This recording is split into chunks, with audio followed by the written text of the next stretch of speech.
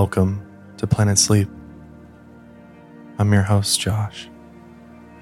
And tonight, I'll be taking you on an epic, beautiful, and relaxing journey through Banff National Park in the stunning Canadian Rockies, which offer places to rest, trails to hike, and wildlife aplenty.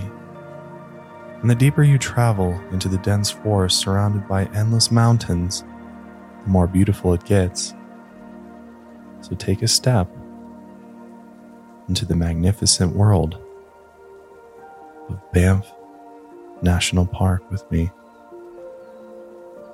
Before we head off on our hike, I wanted to remind you that Planet Sleep is brought to you by my CBD company, Higher Love Wellness. If you've never tried CBD before, CBD comes in a number of different forms, and we sell them all. Our CBD products contain no THC, nothing psychoactive. We offer it in a wide variety of different forms, including oils, which can be dropped on the tongue or mixed with your favorite drink, along with delicious gummies, topicals, vapes, which is my personal favorite way, concentrates, and more. CBD has been shown to help calm the nervous system, so I personally use it before I go to sleep. And I gotta say, since I've started using CBD before going to sleep, I feel that I sleep deeper, longer, have way more dreams, and I wake up feeling more refreshed than before. So I'd love it if you'd support my family business at higherlovewellness.com. Give it a try. You may just like it. You can get 10% off with my code PlanetSleep at higherlovewellness.com. Let's take a moment, find somewhere to sit or lie down, and prepare our bodies, our minds, and our soul for the journey ahead. It's going to be a spectacular one tonight.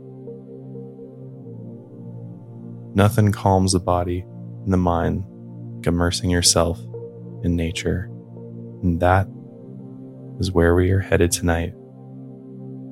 So let's just take a few moments, close our eyes, take some deep breaths, and just calm ourselves. I'll wait.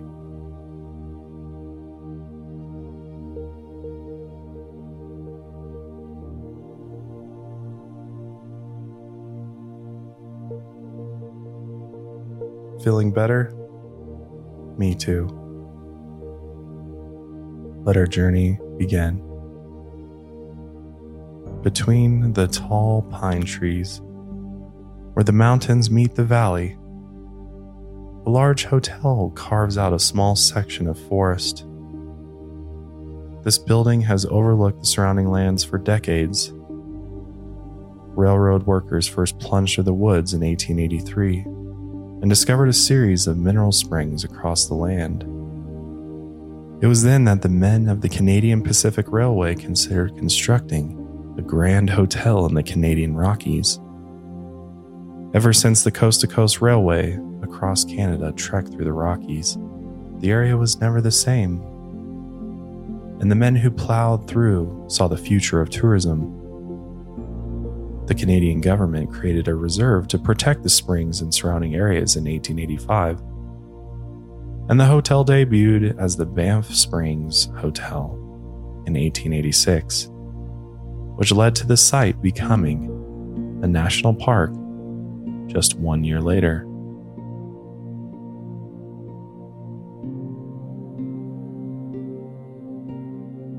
Although the hotel sits so unnaturally among the endless trees and towering mountains, its delicate architecture at least matches the beauty of the surrounding lands. Anything less would be a brutal eyesore. Its white windows sit against red brick, and its peaks are topped with green roofs. From where it sits on the mountainside, any view from the windows is a good view, and the walls rest against the low-lying ridges at the base of the mountain. It's been given the nickname Castle in the Rockies, and from a distance it looks like it could have been a real castle. But in the time of medieval men and castle fortifications, this area of Canada was an unexplored haven, untouched by the hands of men for so long. But here, the hands of men have finally left its mark. At least it gives visitors a place to rest. The hotel has served visitors for over 100 years, with you among them. You pack your gear and head out into the wilderness of the Canadian Rockies. Vast, fresh, and full of life. Its trees sway and breathe in the wind, and you take your first adventurous steps into the realm of the Canadian Rockies.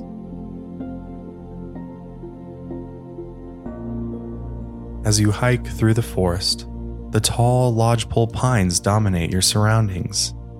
They tower over you, growing up to 100 feet tall. Their trunks grow almost perfectly straight towards the sky, and their branches carry soft green needles. It's the most common evergreen found in the northern Rocky Mountains, and the Native Americans once used these trees to make their teepees since their trunks are strong, straight, and lightweight. Above the trees, you see a straight clearing through the forest. A series of metal towers carry several gondolas up the mountainside. As you're surrounded by trees, you figure you should get a higher view of your surroundings in order to get a lay of the land. Once inside the gondola, it takes you up the side of Sulphur Mountain. A long stretch of cables carries you toward the peak. And the higher you go, the more you begin to see the land from a bird's eye view. Above the tree line, the cable takes you higher and higher. Before long, you can now see the luscious valley below. The Banff Springs Hotel is now just a blip within the valley of trees, guarded by massive mountains. The mountains stretch to the horizon, where their peaks disappear in a white mist of rock, and between them thousands and thousands of trees cover the valley. It's almost impossible to see a clearing anywhere in view. The only place where the trees stop is near the far-off town and curling river that snakes through the forest. Carving through the valley, you see traces of bright blue water reflecting the sunlight. Its movement steers through the cluster of trees and mountains. This water is the only thing that seems to have a sense of direction in this endless mountain range. So you figure this river is where you should head next, and you'll let the river be your guide.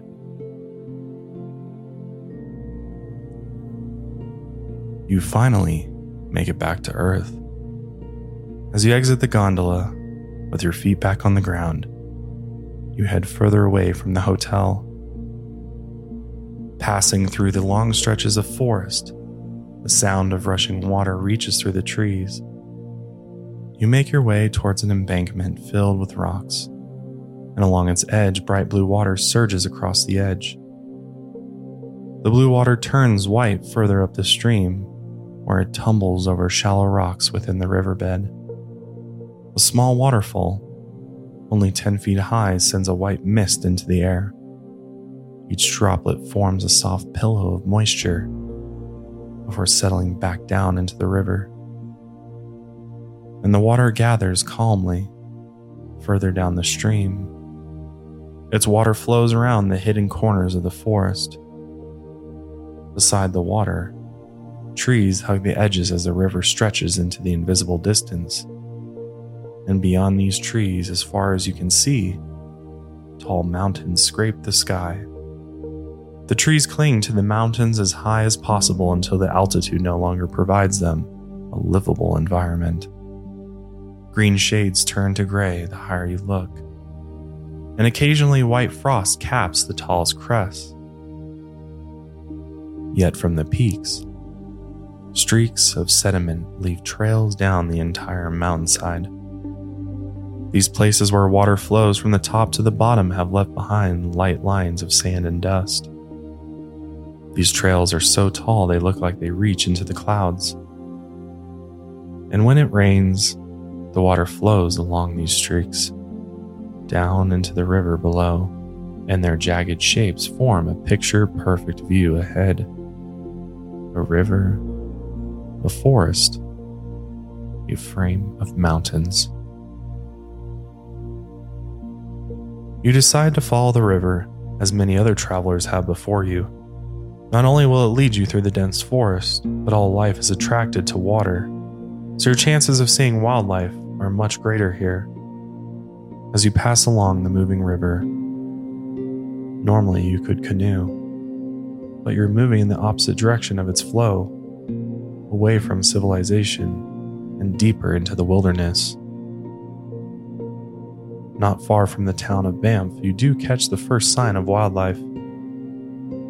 You're just beyond the reach of town, but already the animals of nature roam freely here.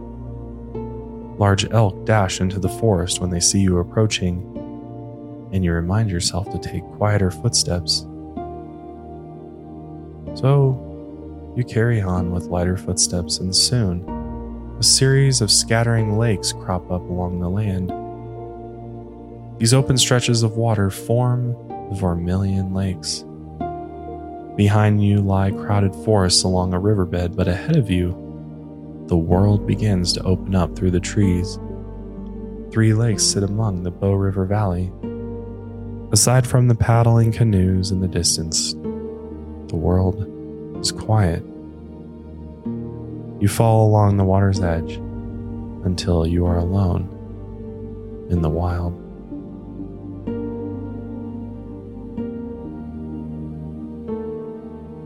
Quietly, you make your way deeper into the unknown.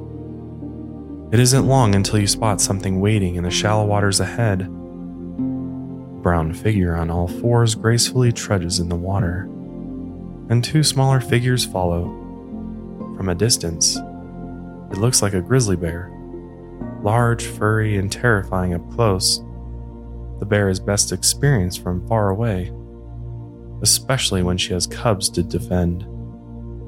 So quietly, you crouch down in the brush and take in the scene. The bear looks like it weighs almost 400 pounds and could stand up to 6.5 feet tall.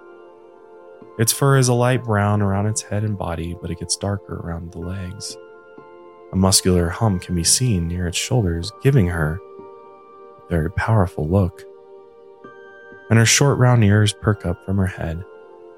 She is always on alert. She's able to run and reach speeds at over 30 miles an hour, climb trees, and attack anything that disturbs her with 4-inch claws that stretch out from her massive paws.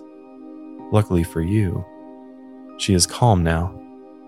She casually walks through the shallow water with her 2 cubs behind her as they look for fish to eat. They also eat pine nuts, grasses, moss, and rodents, and their diets are rich here in the Rockies. They eat as much as they can because they hibernate for 5 to 7 months each year. They also construct a den in the forest, which you assume is well hidden and out of eyesight.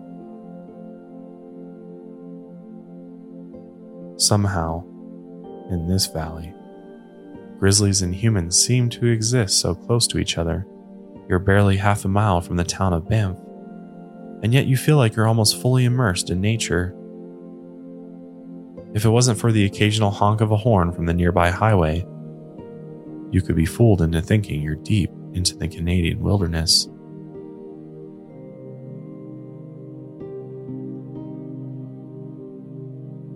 The grizzlies tend to wander into town and rife through dumpsters for food. In some areas of North America, it's rare to see a grizzly. But here, people see them crossing the road, climbing neighborhood trees and rummaging through backyards. Here in the valley, the people had to learn how to live in harmony with the wildlife. And one of the first things they did was control their food waste so the bears couldn't access their containers. Highway fencing has also been built to protect them from getting hit by cars. And major wildlife crossing structures have been constructed over the highway so animals can safely cross through the forest. These massive bridges curve over the roads, filled with natural dirt and foliage. Since their construction, wildlife collision fatalities have decreased by 80%, and the wildlife has used the crossing structures over 100,000 times. Locals have learned how to coexist rather than trying to force the wildlife out. There's only so much land here in the valley for wildlife to exist, so it's best to share it with Mother Nature. As the grizzly moves through the lake, ripples of water follow in her wake. You move quietly through the trees and carry on with your journey, but you make sure to keep enough distance between you and the great grizzly bear. There's nothing wrong with experiencing Mother Nature from a safe distance.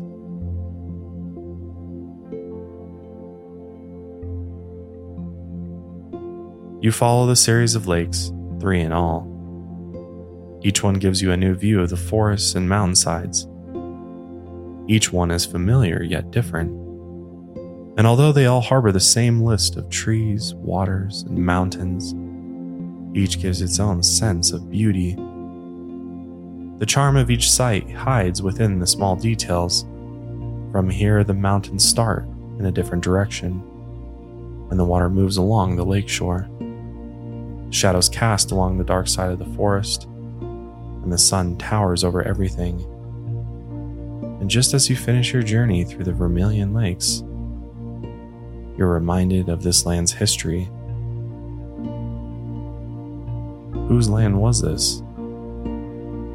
What land was this hundreds of years ago, before highways and wilderness crossings?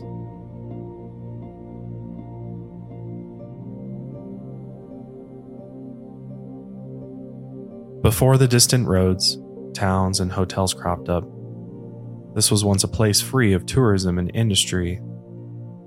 Its human history spans centuries, and between the trees and mountains, the first traces of human activity goes back nearly 10,000 years. This was once the home to many indigenous peoples of North America. They had used this land to hunt, trade, travel, and practice their culture. And many of the names given to places in the area are known by their indigenous names.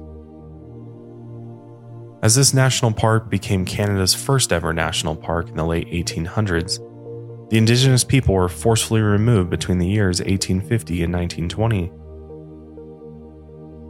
The park was designed for sports and tourists as golf courses and hotels took over the region, and soon coal mining purged the mountainside for decades. During both world wars, internment camps were set up in the area, casting a dark shadow across the region. Luckily, the darkest stretches of history are hopefully in the past, although traces of it still remain. You realize that the more you immerse yourself in the expanse of nature, the more you connect to the land surrounding you on a primal level. The further from civilization, the better, and deeper into the wilderness you go. The noise from the highway fades and the light rain begins to blanket your surroundings. The droplets are cool on your skin, and the gentle noise of the rain meeting the lake water relaxes you.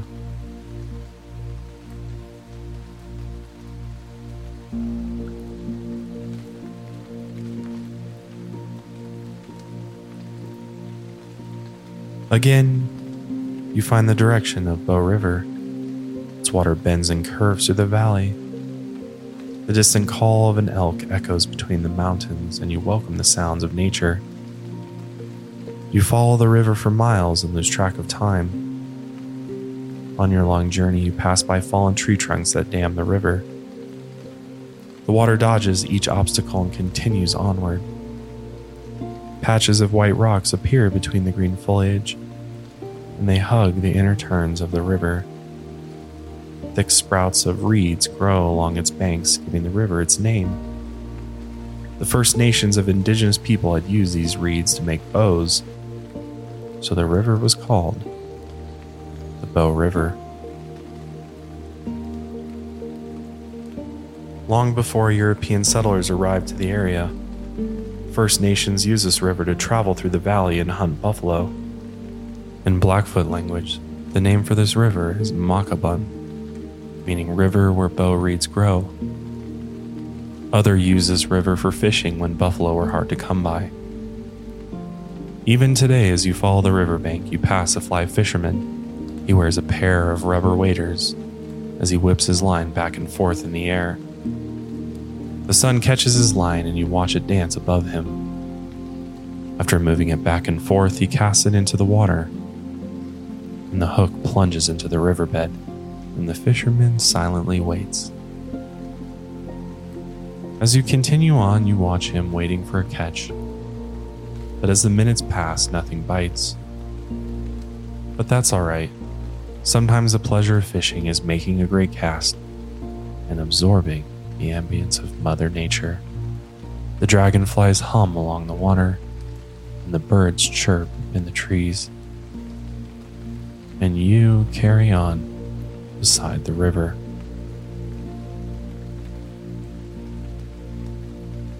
Perched on a branch above you, a black and white bird stretches out its head and lets out a song. It stands out among the summer colors of the blue sky and green foliage. The bird's coat of feathers is much better suited for winter, but its time will come. This gentle bird is known as Clark's nutcracker. On the Lewis and Clark expedition, it was first observed in 1805. Its feathers are black, and its body is white. Tiny black marbles make up its eyes, and a small black beak points out from its head. The bird is not even a foot tall, but this tiny creature has become a crucial part of the ecosystem here in the Canadian Rockies.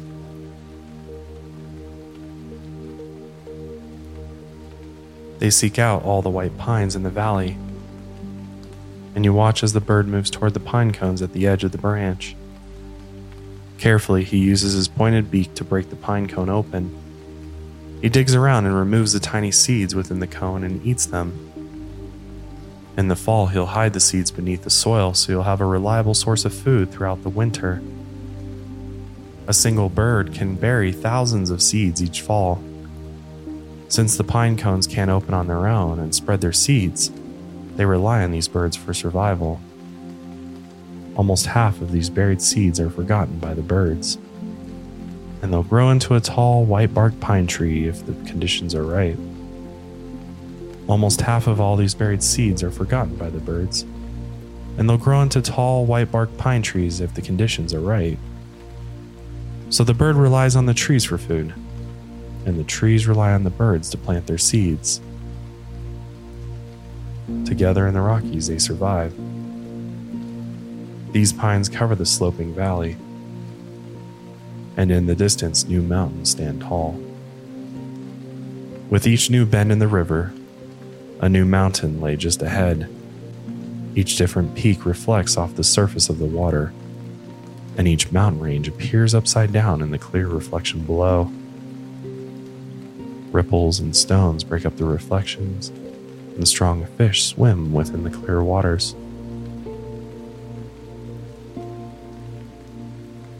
Eventually, you notice more hikers along the pathway besides the river, and the river begins to widen with round stones appearing along shallow banks. And from the river pathway there lies a fork ahead of you. You feel you've seen enough of Bow River, and it's time to journey through a narrow path of tall pines and get lost in the dense forest. Soon, the mountains disappear, and pine tree branches and needles capture you along a small pathway. The sun begins to sink between the trees as evening approaches, and as you cross several roads and pass several hiking markers, you head deeper into the infinite forest. You find yourself utterly alone in nature, like the creature watching you from afar. Stalking you, a wolf watches your every move. From here, it's neither friend nor foe, and you'd much rather keep it that way. It watches you with tense yellow eyes. Its pupils shrink in the sunlight of dusk as it closely watches your every step. The wolf is silent, lonely, and patient. You might never see him, but he sees you. From a distance, he might look like a German shepherd with his dark brown coat, but he has longer legs and larger feet, perfect for traveling the clustered forest. For a long time, wolves had abandoned this park, but they've since returned in small numbers. The species was listed as endangered in 1978.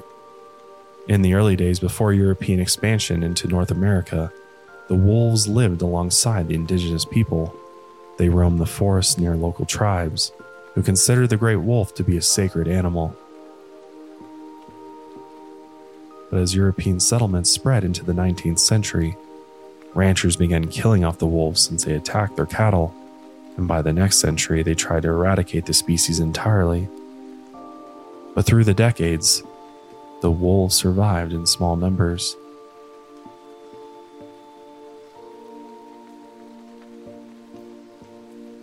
Thankfully, a wolf recovery plan was established in 1978, and their numbers have slowly returned. Only a few dozen of them roam the land of Banff National Park, and only one wolf pack is known to live in the valley where you hike. The wolf that watches you is a member of the solitary pack, but he travels alone at dusk. He watches you with a quiet curiosity. He has no interest in eating you since his stomach is full from the elk he hunted the night before. He only watches you for his own safety, and after you pass through his bit of territory, he wanders off, returning to his pack. You never even knew he was there, watching you. But if you're lucky, you'll hear his graceful howling after the sun sets.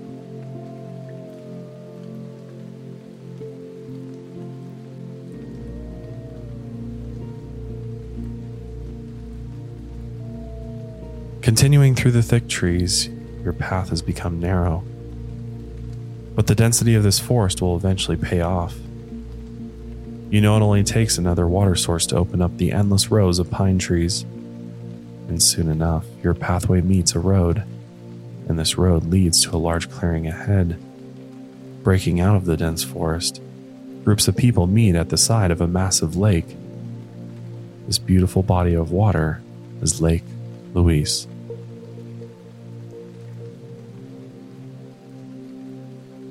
A clear, warm day blesses you at the bank of this lake. The light rain has passed and the skies have opened up to a bright blue canvas. Small streaks of white clouds fade behind the mountain range. Frost caps the mountain peaks, and down the mountainside they turn gray before meeting the tree line. The tree-covered ground slopes towards the lake where crystal blue waters shine beneath the sunlight. Thousands of rocks scatter beneath the crystal water, and they meet you along the lake's edge.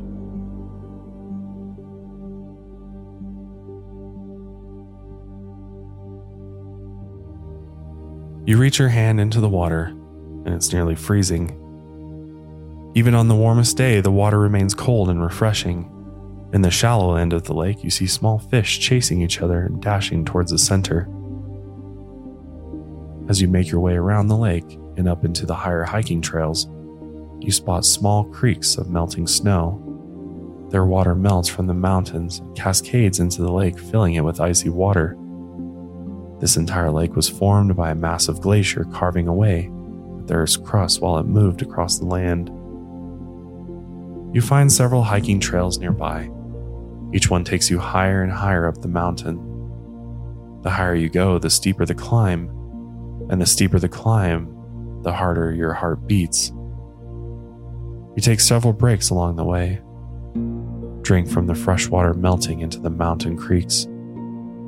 Each drink you take rejuvenates you and gives you the next bit of strength to continue up the steep hiking trail. Tree roots cover the ground, and the view of the lake fades away. You're now surrounded by trees and mountains now. Huge boulders add color to the trail, and wild roses grow in sunny patches. Climbing through a wooded area of the mountainside, the ground eventually becomes frosty with patches of snow, and your feet crunch in the small pockets of white frost.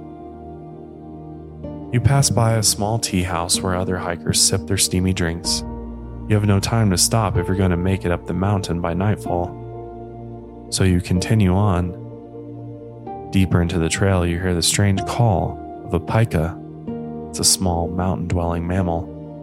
It looks like a miniature rabbit with tiny round ears. He carries a purple wildflower in his mouth, and he decides to join you on your journey. Turning along several more pathways, the pika follows not far behind. You see how high you've traveled as you look out between the trees. The nearby mountains aren't as tall as they once were, and now you're nearly 2,500 feet above the lake, but you still can't see its waters. Not until you round several more turns do you finally reach your destination, the end of Beehive Trail, although there aren't any bees here as far as you can tell.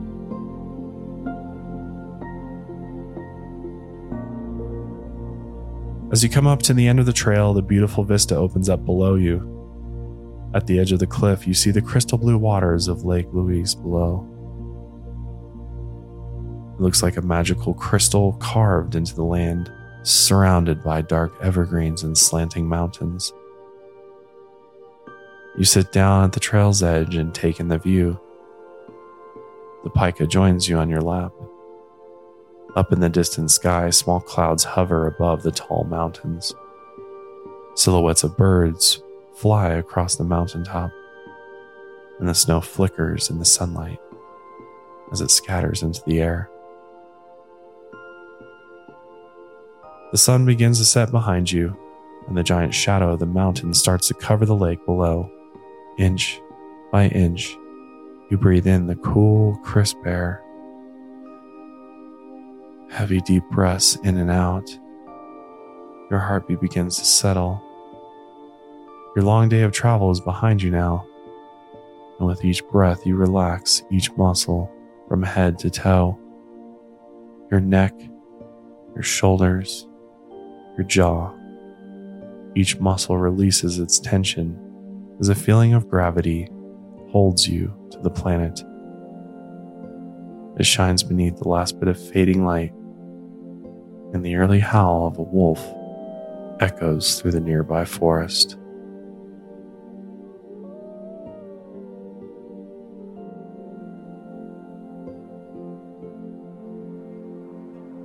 That concludes our hike into the Banff National Park for tonight. I hope you found this episode of Planet Sleep restful and relaxing.